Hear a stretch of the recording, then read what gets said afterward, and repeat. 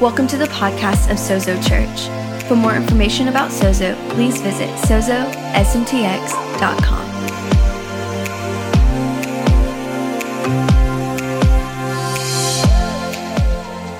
Hey, how many of you have had a really good 2019?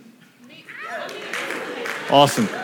I love that. You got a new book, so of course you've had a good one, right? How many of you have had a tough 2019? Yeah. I'll be just honest with you. 2019, I'm ready to get into 2020. And I've just been thinking about us as a church family, and I feel like this has been a challenging year. And even just for our senior leadership team, which is our oversight, and then our core leadership team, which is our staff, almost either individually or at least family by family, we've been fighting some tough battles. And we haven't talked a ton about it in public, and I'm not going to spend time on it this morning because, one, they're not all my stories to tell, but two, it's just not where we're headed. But I want to say this. We've been fighting some battles, and here's what's incredible for us to understand as we're fighting battles. Some of you have been fighting for your life, quite honestly, is that we've talked about this before, but in Jesus' story, He was filled with the Spirit of God at his baptism. And then the next line says, and the Spirit led him into the wilderness. And I think sometimes that's like a terrifying place to be. And I'm thinking, man, God, why did you lead me into hardship, right? Here's the reason why God sometimes leads us into hardship. He'll never lead you into hardship so that you'll fail. He's always leading you into hardship so that you can learn how to live victoriously with what he's already deposited in your life. And when we begin to understand that, we stop living as a victim and we start living as a victor, and we start thinking victorious, like, okay, if God has led me into this, and I believe that God has been all over this year, and there's been some things that haven't been him, but he's been all over this year, but I believe that God is actually leading us into victory, not into victimhood. And if the church could wake up out of victimhood, oh my goodness. And I believe that's what God's leading us into. The other reason I want to bring that up is for us as a church family, I feel like God has been putting things in order. And so for some of you, as he's putting things in order and you're not in understanding of what's going on, I want to acknowledge also that some of you have even paid a price and you haven't really known. Like we've been working actually pretty hard behind the scenes to get some stuff in order for community and just getting us together more regularly and being together. And I recognize that some of you have been struggling with being lonely and isolated and looking for some ways to connect. And I'm so excited for where we're going. I believe that God has some incredible stuff in store for us in the new year. We're launching a bunch of groups, a whole bunch of stuff that's going on. But I also just want to acknowledge that you have also been struggling, and I'm sorry for that. Like I'm pumped for where we're headed. We're seeing things put in order. But that's really part of the process of growing as a family. And so I'm excited for where we're going, but it doesn't diminish where you've been and where you've been struggling. But I believe God has such good things in store for us. I'm excited for launching some more community stuff in the new year. I'm excited for this conference, Heart and Soul, because I really believe it's going to be good for us to be together for a weekend and see God move in some really cool ways. And so I'm pumped for where we're headed, and I recognize also it's been a challenging year. But I really believe that 2020 is going to be a phenomenal year for us as a church family and for you. Amen? Awesome. Let's pray and then we'll jump in. Oh, Father, you're really good to us. You're always good to us. Give us eyes to see your goodness. Lord, I thank you that you love us. And Holy Spirit, I pray this morning that you would cement in us the reality that we're the beloved, that we're loved by you. And so, Holy Spirit, I ask that you would give us that conviction, that you would convict us to that end, that we're the ones that Jesus loves. In Jesus' name, amen. The most powerful you is the one who lives full of love. The most powerful you is the one that lives full of love. Your most powerful moments have been living from a place of love. The truth is, though, that it's impossible to give what you haven't received. And so the way we love others is actually a revelation and a demonstration of the way that we believe that God is loving us. The way we treat others is directly connected to the way that we believe that God is treating us. If you struggle with judging, it's probably that you believe that God is judging and nitpicking you apart. If you struggle with condemnation, it's probably because you think that God is condemning you. Romans 8:1, there is therefore now no condemnation for those who are in Christ Jesus. If you struggle with anger, you probably think that God is angry. If you struggle with greed, you probably think that God is greedy. If you struggle with self-centeredness, you probably think that God is self-centered. The way that we treat other people, the way that we live is a revelation of how and a demonstration of how we believe that God is loving us and how we receive it. I heard this story from a doctor this week. It says, today I operated on a little girl. She needed O negative blood. We didn't have any, but her twin brother has O negative blood. I explained that it was a matter of life and death. He sat quietly for a moment and then he said goodbye to his parents. I didn't think anything of it until after we took his blood and he asked, so when will I die?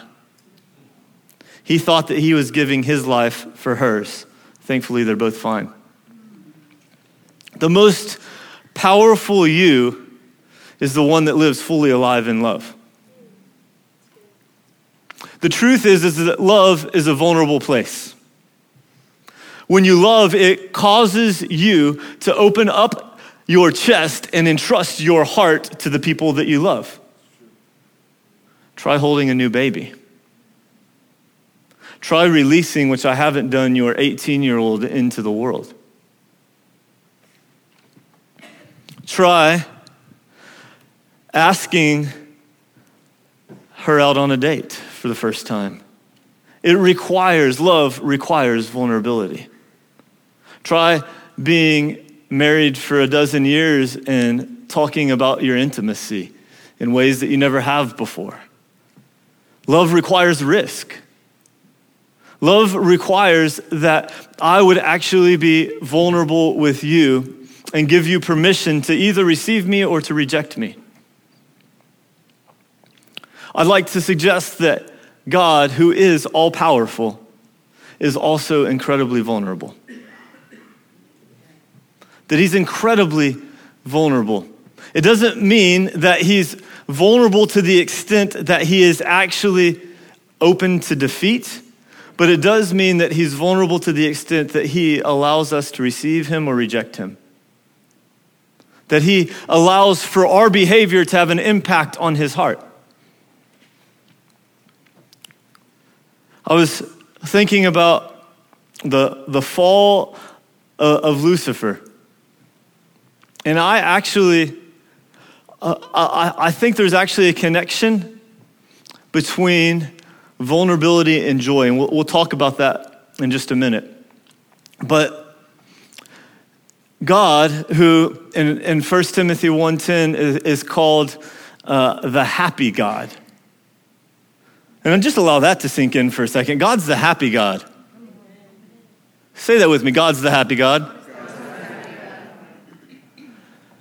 The happy God, he's the one that Psalms 116:11 says that in his presence there is fullness of joy.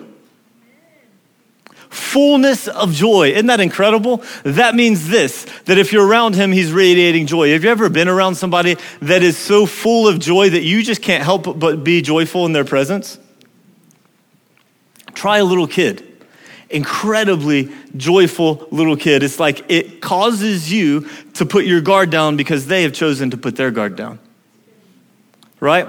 So I believe that God is so joyful so vulnerable with his heart, and yet not ever susceptible to defeat, that the devil actually thought he had a chance.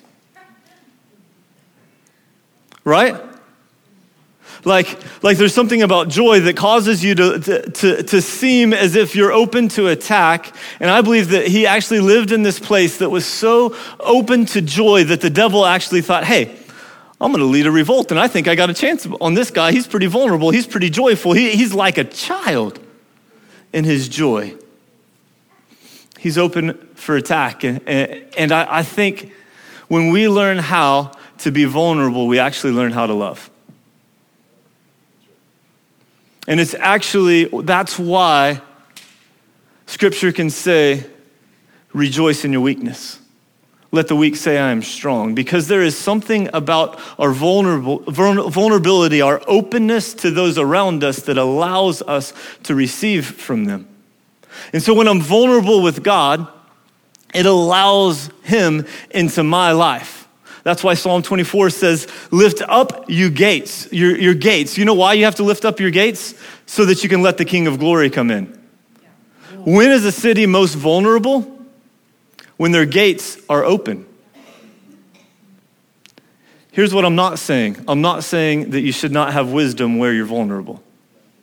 But I am saying that it's crucial that if we're going to be people who live and love, that we actually live from a place of vulnerability. I think that that's actually our strongest place.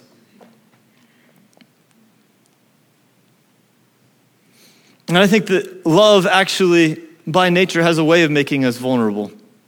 Intimacy, real relational connection requires a level of openness that makes you susceptible to pain and loss, as well as to joy and victory. When I got married to Lauren, in many ways it was like looking in the mirror for the first time. I was like, oh my goodness. When I act that way, it has that response. And the truth is that I'm not acting a new way. I can just finally see the way that I've been acting reflected at me. And so it caused me to be stretched and to grow because of the level of vulnerability that we were living in. And let me say this, it was not a high level of vulnerability. It was just the most vulnerable I'd ever been. But here's what I realized as we went on in marriage for a few years. I realized that I actually wasn't very vulnerable at all.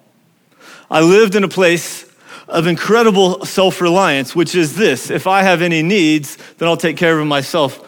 Ultimately, I don't really need you. Which caused, in our marriage, it caused it to look as if I had it all together and she always had all the problems. The truth couldn't be further from that, though. The truth was that she had incredible strength that in my self-reliance, I was not allowing her to offer to me, and it caused both of us to be miserable. And what I found is that I had an issue with vulnerability, which led to an issue of intimacy and connection. You see, the way that I had been thinking probably my whole life is that maturity looks like having it all together and needing nothing from anybody. But that's not what love looks like.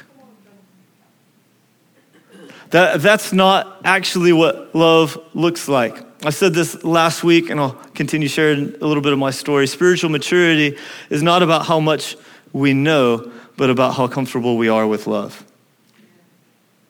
Because God is love, when I'm comfortable with him, it actually causes me to mature. And when he says, this is what I want you to do, this is my command, that you would love as I have loved you, it requires that we would actually position ourselves to live in a place of love.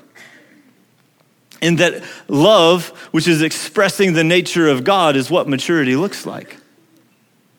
And so we had been married for a while, and I realized I had this problem. Some of you could probably relate. I had no ability for empathy. Like, you got a problem, well, that's your problem. I couldn't actually enter into it with you. I could throw solutions at you, which is incredibly isolating. Don't be a solution person. And so what happened in my life is that it was like I had no capacity for pain and also no capacity for joy. My life was like a flat line. And so like something really good happened, I'm like, oh, that's great. Nice. Really good. Something like catastrophic happened, I'd be like, yeah, I'll be okay. It's too bad. And what I discovered is that I was living life in suppression.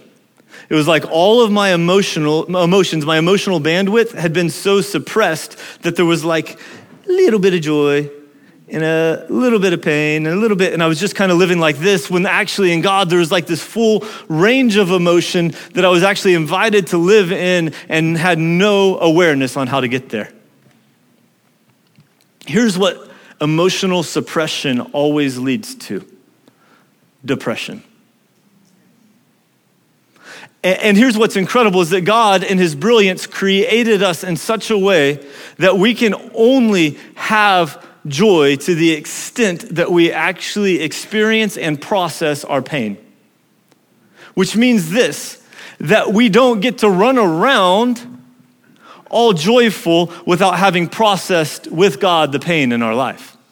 And it actually protects us from being surface level people and instead causes us to live at depth and at intimacy and in connection with God. And in God's brilliance, he gave us that for our own protection.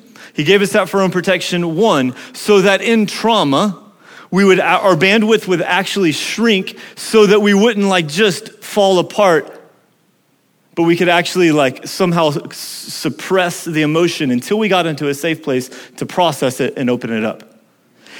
But because he didn't want us to live stuck with suppressed emotions, but he actually wants to be our healer and our comforter, he then said, hey, I'm not gonna let you stay there and still experience joy. Instead, I'm going to require that you process pain so that you can experience wholeness in your joy. And so, I found myself with 20-something years of unprocessed life. It was like I lived all of this life and all the emotions were actually like stuffed under this big rug, and it was like towering up to the ceiling of the room of my life.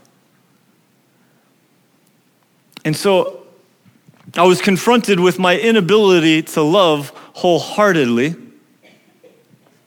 when I looked at Lauren and I knew that she was worth my whole heart, and yet I had suppressed it so much that I did not really have it to give in a way that would be full and meaningful to her.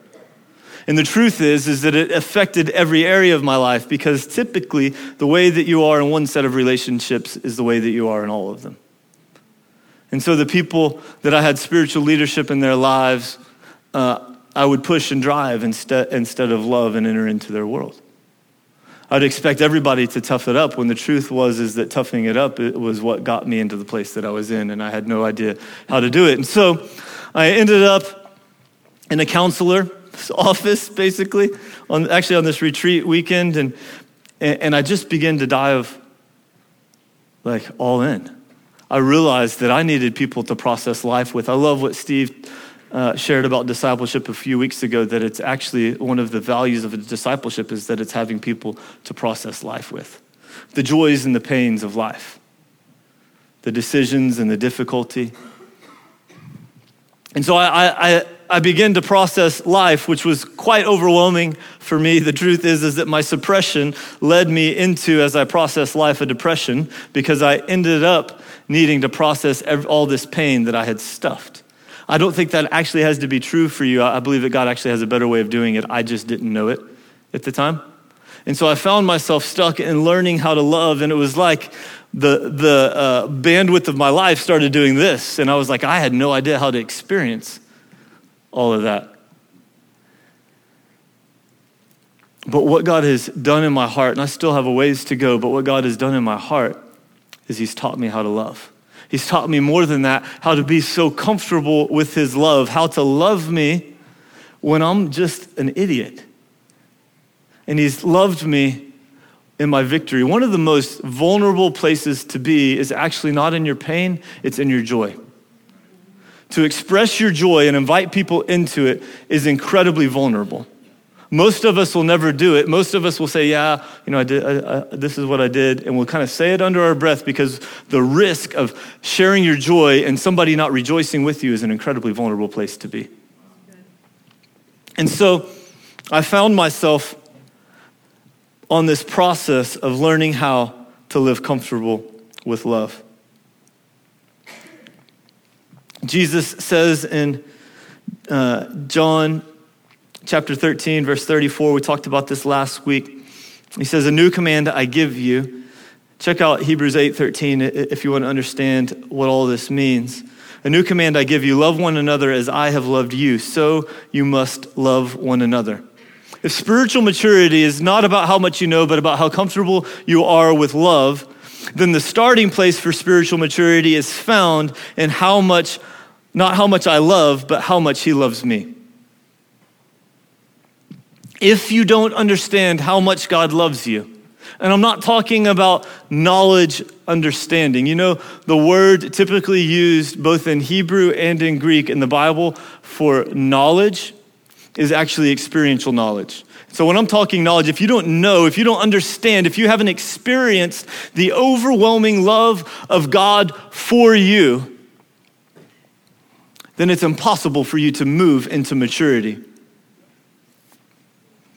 Ephesians 4 says that maturity is living in the fullness of God. It's actually representing him well when I'm mature.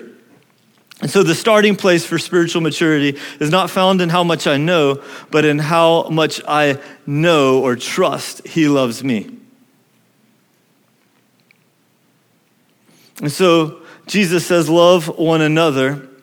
We love like we believe God is loving us. If you have trouble loving somebody, it's probably one, that you don't actually believe that God loves you in those same areas. Two, here's the other challenge to loving other people well, is that we probably don't have God's eyes, his heart, his mind for them. We love like we believe God is loving us. We love like we receive God loving us. Go with me to John chapter 15. This is one of my favorite passages in Scripture, this whole chapter. I'm just going to read from verse 9 to 13. It says this, "As the Father has loved me, so have I loved you. Now remain in my love." That word remain is often abide. It actually means that we would make our home in him. That God's love would be the atmosphere, the place that we live from. He says, "If you keep my commands, you will remain in my love, just as I have kept my Father's commands and remain in his love." Here's what we have to understand. Jesus is saying, if you keep my commands, you will remain in my love. Here's what he's saying. I have created a way of love, a pathway that I've called you to live on, and I'm commanding you to live that because that's the way that you live in my love. Here's where that gets challenged in my life and your life, is when I don't believe that God is good. When I believe that he actually wants to take from me instead of give to me, then I'll find myself in rebellion because I don't understand how good he is. Your obedience will only go to the extent that you believe God is good. When you start to believe that he loves you, by the way, he hung on the tree for you, like he loves you that much. When we start to allow that to sink into our lives, then we begin to trust that he's actually leading us and giving us commands, not for his own sake, but for ours, and it turns out to also be for his glory.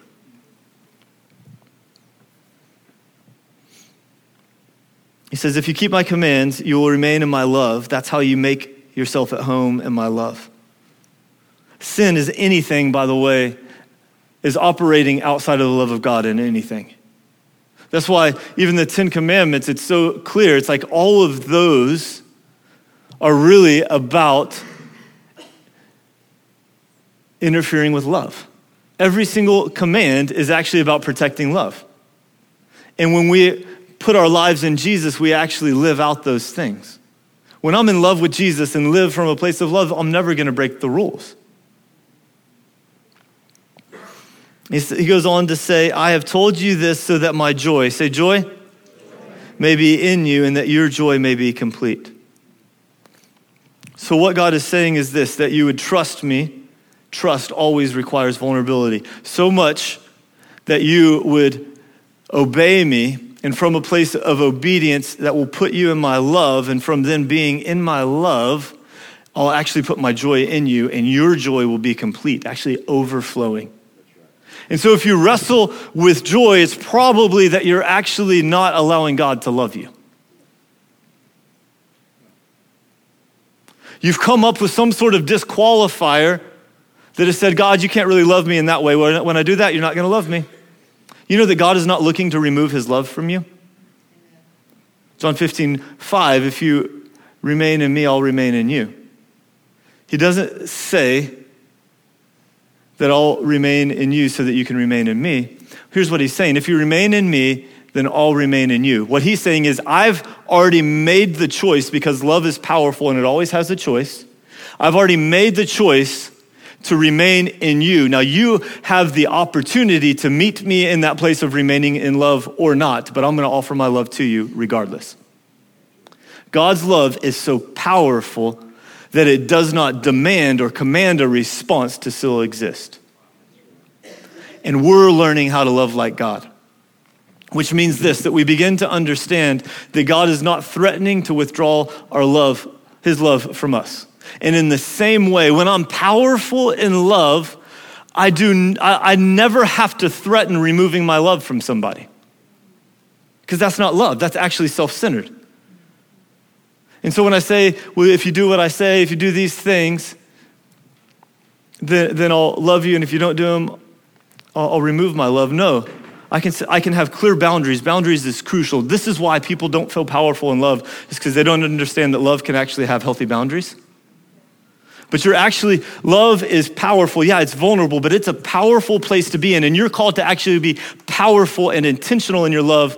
And the reason why people don't love well is they don't understand that in being powerful in love, that they actually, or being in love, that they actually have power. But what you don't have is control over somebody else in your love. That's not called love, that's manipulation. And so we learn to live in this place that says, hey, I'm going to offer my love to you and you can receive it or not. I'm not going to remove my love from you if you don't do what makes me happy. My love for my kids is not contingent on their behavior. It's contingent on my character. And because my character towards them, my decision to them has always been love, no matter what they choose. If it's the worst lifestyle that I could ever imagine, I'm not going to remove my love from them. It doesn't mean that I'm going to agree with them in everything. We've got this thing in our culture right now that just drives me crazy. It's that if you don't accept me and all of me for who I am, then you don't love me. I can't even accept myself that way, y'all. Like, I got some stuff that I'm working on that I don't accept, but I still love me. Right? And so we've got to remove this idea that love means that I accept every little thing, every decision that you make. That's foolishness. But it can say this, that I love you regardless of the decisions you make. And when we begin to grasp that, we actually live powerfully in love. That means that if you make the worst decision that I could ever imagine possible, that I'm not going to remove my love from you, but I'm actually going to love you. Love does not mean that I'm going to follow you into your stupid decision. Right? It actually means I'm going to stay right here in love. And in love, I'm not going to follow you in that decision because that's a bad idea, but I'm actually still going to pursue your heart in that decision. We've got this idea that God is so afraid of sin. God's not afraid of sin. When Adam and Eve sinned, what was God's response to go after them? God pursues us in our sin, and that's what maturity does. It says, hey, I'm going to go after you. I'm not going to follow you into it, but I'm going to go after you because I care about your heart. I care about your heart, in fact, way more than I care about your performance or your sin or your disobedience. So I'm going to pursue you in love regardless. I'm off my notes and just preaching now. I've told you this, that my joy may be in you and that my joy may be complete. Nope, that your joy may be complete. My command is this: love each other as I have loved you. Greater love has no one than this, to lay down one's life for one's friends. That's the story of the twins, right? That he said, you know what? I love so much that I'm willing to lay down my life for my sister. He didn't realize that he actually didn't have to lay down his life to give his blood. He didn't understand that. The doctor said it's a matter of life and death. And he thought, well, it's going to be my death and her life, but I'll choose it. And that's the way it looks to live in love, which requires vulnerability. To say that you're willing to lay down your life for your friend means that you're willing to be vulnerable. Here's the truth. Many of you would gladly lay down your life for your friends. I mean that. But you struggle to open up your heart to your friends. You struggle to open up your heart to your spouse, to those close to you. You struggle to live from a place of vulnerability that allows people in. And when we begin to allow people in, it's risky business, right? For somebody to know the worst of me and the best of me and have the opportunity, regardless of my control, to choose me or to reject me, that's a vulnerable place to be in. And yet when I learn to live in that place, I learn to live fully alive. Here's how I can live in that place. Is I have to be incredibly rooted in the love of God for me. You see, I'm not loving you looking for a response. I'm loving you out of an overflow of the character of God in me. And so I'm so rooted and grounded in his love. So rooted and grounded in his love, whatever you choose to do to me in response to my love for you, that's you. I'll do me, which is love. Oh, no. Sometimes, the Holy Spirit just says stuff. I'll try. So when I live from a place of love, it means first that I'm so rooted and grounded in God's love for me that whatever you choose to do in response to my love does not determine how I am, doesn't determine my capacity to love, but instead I love because I am loved, not because you love me. I love because he loves me. So you betray me and I can still love you. Why? Because the source of my love was never my love reflected at me from you. It was always his love abiding in me and emanating through me. And when that's the case, people can choose or reject me. It doesn't mean that it doesn't hurt. That's a part of life, right? Life requires that we process joy and pain if we're going to be wholehearted. But it does require that I am ultimately totally secure in what God says about me and his love for me more than what somebody else says. And church, when we begin to live that way, I believe that we'll have an incredible impact on the world. But as long as we are living individually and corporately for the world's acceptance in order to love them, then we'll never get there. We've got the wrong source. If you're the source for me loving you, then I'll never be able to love you fully. I'll never be able to love you like God loves you. That's why I love this verse. Somehow I stumbled on it. I'd never seen it this clearly before, but 1 John 3:10. It says, anyone who does not demonstrate righteousness is ultimately a demonstration of the character of God, who does not demonstrate righteousness and show love to fellow believers is not living with God as his source. When you live with God as your source, then you love fellow believers and you live in righteousness. Therefore, wherever you struggle with sin is a revelation of where you're not living rooted in the love of God. Wherever you struggle loving people is actually a revelation of where you're struggling being rooted in the love of God. And that's why Jesus sent the Holy Spirit.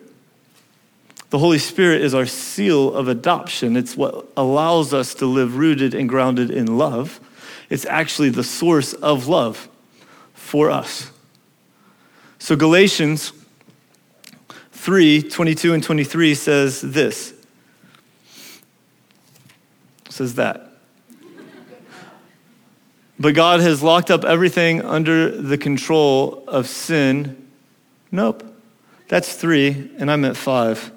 I'm not going to get there. That's totally going the wrong way. It's really good. So go with me to Galatians 5. I gave the guys the wrong one. Hey, they do awesome back there, by the way. Would y'all give it up for our production team? Thank you. Here we go. But the fruit of the Spirit is love. Say love. The fruit of the Spirit is love. The thing about the fruit of the Spirit being love is this, that the presence of the Holy Spirit in your life is not first signs and wonders and spiritual gifts. The first thing that the presence of God in your life is love. 5:6 says that what counts is faith expressing itself through love.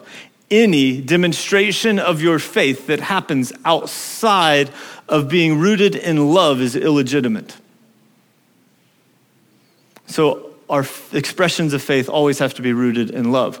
The fruit of the Spirit is love. And it's important to understand the way this is worded in Scripture. We tend to think fruits of the Spirit, but it's actually singular. The fruit of the Spirit is love. And then the words that follow are actually a description of what love looks like. The fruit of the Spirit is love, joy, peace, patience, patience, kindness, goodness, faithfulness, gentleness, and self-control. So think about it this way. The fruit of the Spirit is love. Joy is love rejoicing. Peace is love ruling. Patience is love enduring. Kindness is love acting. Goodness is love interacting. Faithfulness is love prevailing. Gentleness is love touching. Self-control is love behaving. And when we begin to recognize that when I struggle with one of those, that it's actually that I'm struggling with love, which is rooted in my connectivity to the Holy Spirit. People tell me all the time, oh, don't pray for patience, because what you're going to get is an opportunity to get patience or to practice patience. I'm like, yeah, don't pray for patience, because patience isn't what you need. What you actually need is the Holy Spirit. And the Holy Spirit will love people through you with patience, and then you'll have the patience that you need. But we're like, oh, I want patience. And then we just get all worked up and it just gets worse, right? Like when you're asking for patience, it tends to snowball out of control and like you just get set off at anything, right? But it's because you've got the wrong source. The fruit of the Spirit, God's presence in us is first love towards us. And when His Spirit is present in me, I begin to love me because I recognize what I talked about last week, that I'm the one that Jesus loves, just like John. And that's the place that I live from. And so therefore, I'm so loved by God that I can love anybody. And I don't have to struggle with not having the fruit of the Spirit because the fruit of the Spirit is in me by the love of God. So I don't have to struggle with being kind because kindness is just the Spirit of God loving through me. Amen? And so, I've been on this journey of learning to receive the love of God, and then learning to love like God. And here's what happens. If you begin to have a value system for loving like God, then you're going to find areas where your love is lacking. Like that's all right, because this is not rooted in my own works. And so when I recognize that I struggle loving somebody or some type of person or something that somebody does, I'm like, I want to reject them because of this, then it's just an opportunity for repentance and that I actually need to receive the love of God in a greater way. And then I get to live rooted in that place.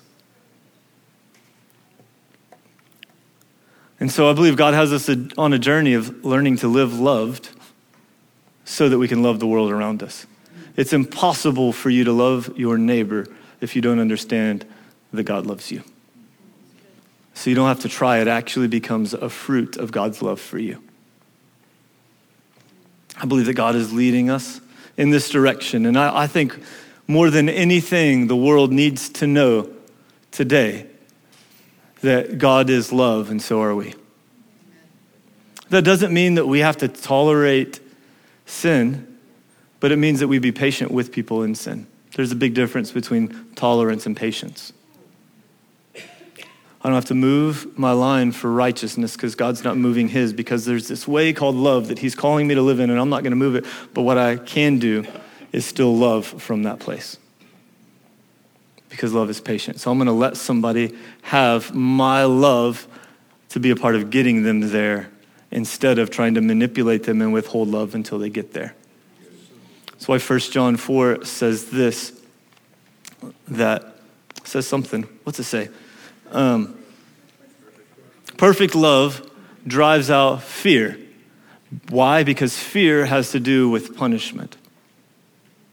And you see, God isn't punishing us. He's not withholding his love from us. Instead, he is loving us. And so he removes fear so that we can walk in love.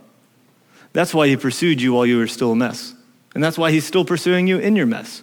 Why? Because he's not trying to punish you, but he's actually wanting to love you and deposit his love in you in that place. And then from that place, it'll transform you. So you don't have to clean yourself up to get to God. You just have to say, here's my heart. I'm going to let you love me. It's scary, but I'm going to let you love me. And when we do that, I believe that we get transformed. Amen? This morning, there's a couple of things. One, I really feel strongly, and this is going to be a risk for some of you, that God wants to deal. He wants to deal with self-hatred.